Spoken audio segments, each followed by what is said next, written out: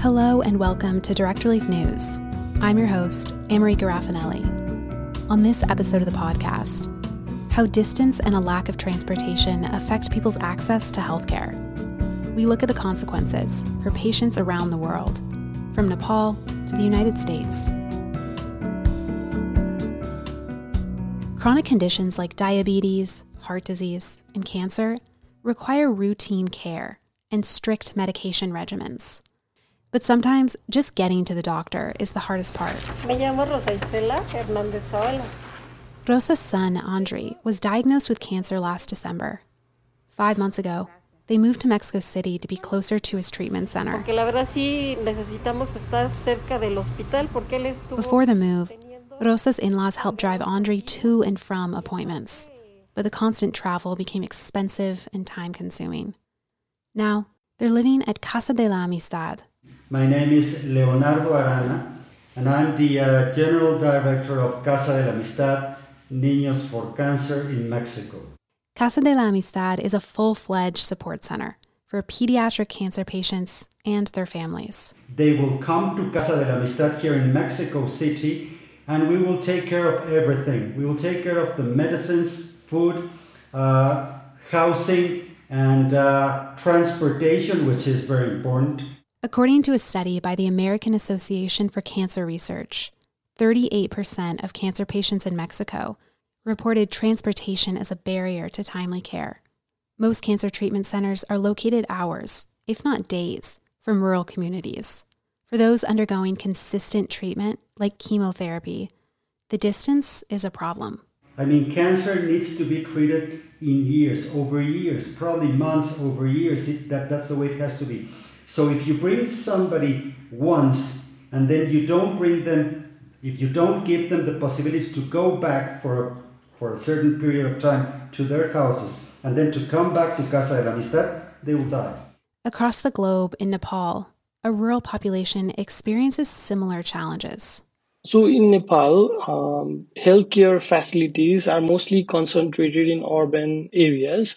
Dr. Aban Gautam is the founder of Mountain Heart Nepal, a nonprofit that provides healthcare services in rural communities. Mostly the rural villages are located on hilly or mountainous regions, and they consist of smaller healthcare clinics or community hospitals with limited treatment options.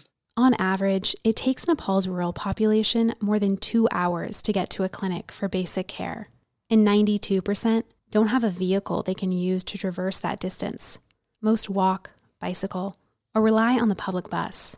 In many villages, the only mode of transportation is by foot, and this often results in delay of treatment. While delays can be fatal for those with emergent medical needs, chronic conditions are just as deadly when neglected.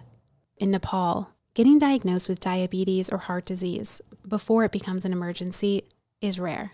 Without consistent treatment at the onset, chronic conditions escalate. For example, unmanaged diabetes can lead to poor circulation and nerve damage, putting patients at risk for developing ulcers and wounds in their limbs. In patients with diabetes, the wounds, they do not heal, and it takes a long time to heal. So for those people in rural areas, they are mostly farmers, so they have to work, and they do not consider it as important.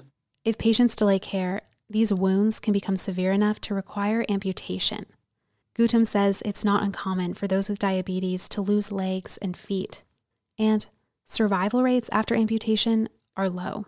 There are some studies in the world which have highlighted that people with diabetes and who have their feet amputated, they do not live beyond 5 years. So that is more deadly than cancer. In the United States, transportation also poses a barrier to care. In 2017, nearly 6 million people delayed medical visits because they didn't have a way to get to their doctor. And according to a study published in the JAMA Network, a peer-reviewed medical journal, a lack of transportation is associated with a higher number of emergency department visits among Americans. But in some places, primary care is right around the corner, thanks to the community health center. We have clinics in neighborhoods, hence the name. And so many of our patients walk to our clinics. Dr. Charles Fenzi is the CEO and Chief Medical Officer of the Santa Barbara Neighborhood Clinics, a network of federally qualified health centers in Santa Barbara County. So we're in the neighborhood and we provide transportation. In fact, that's written into our contract with the feds.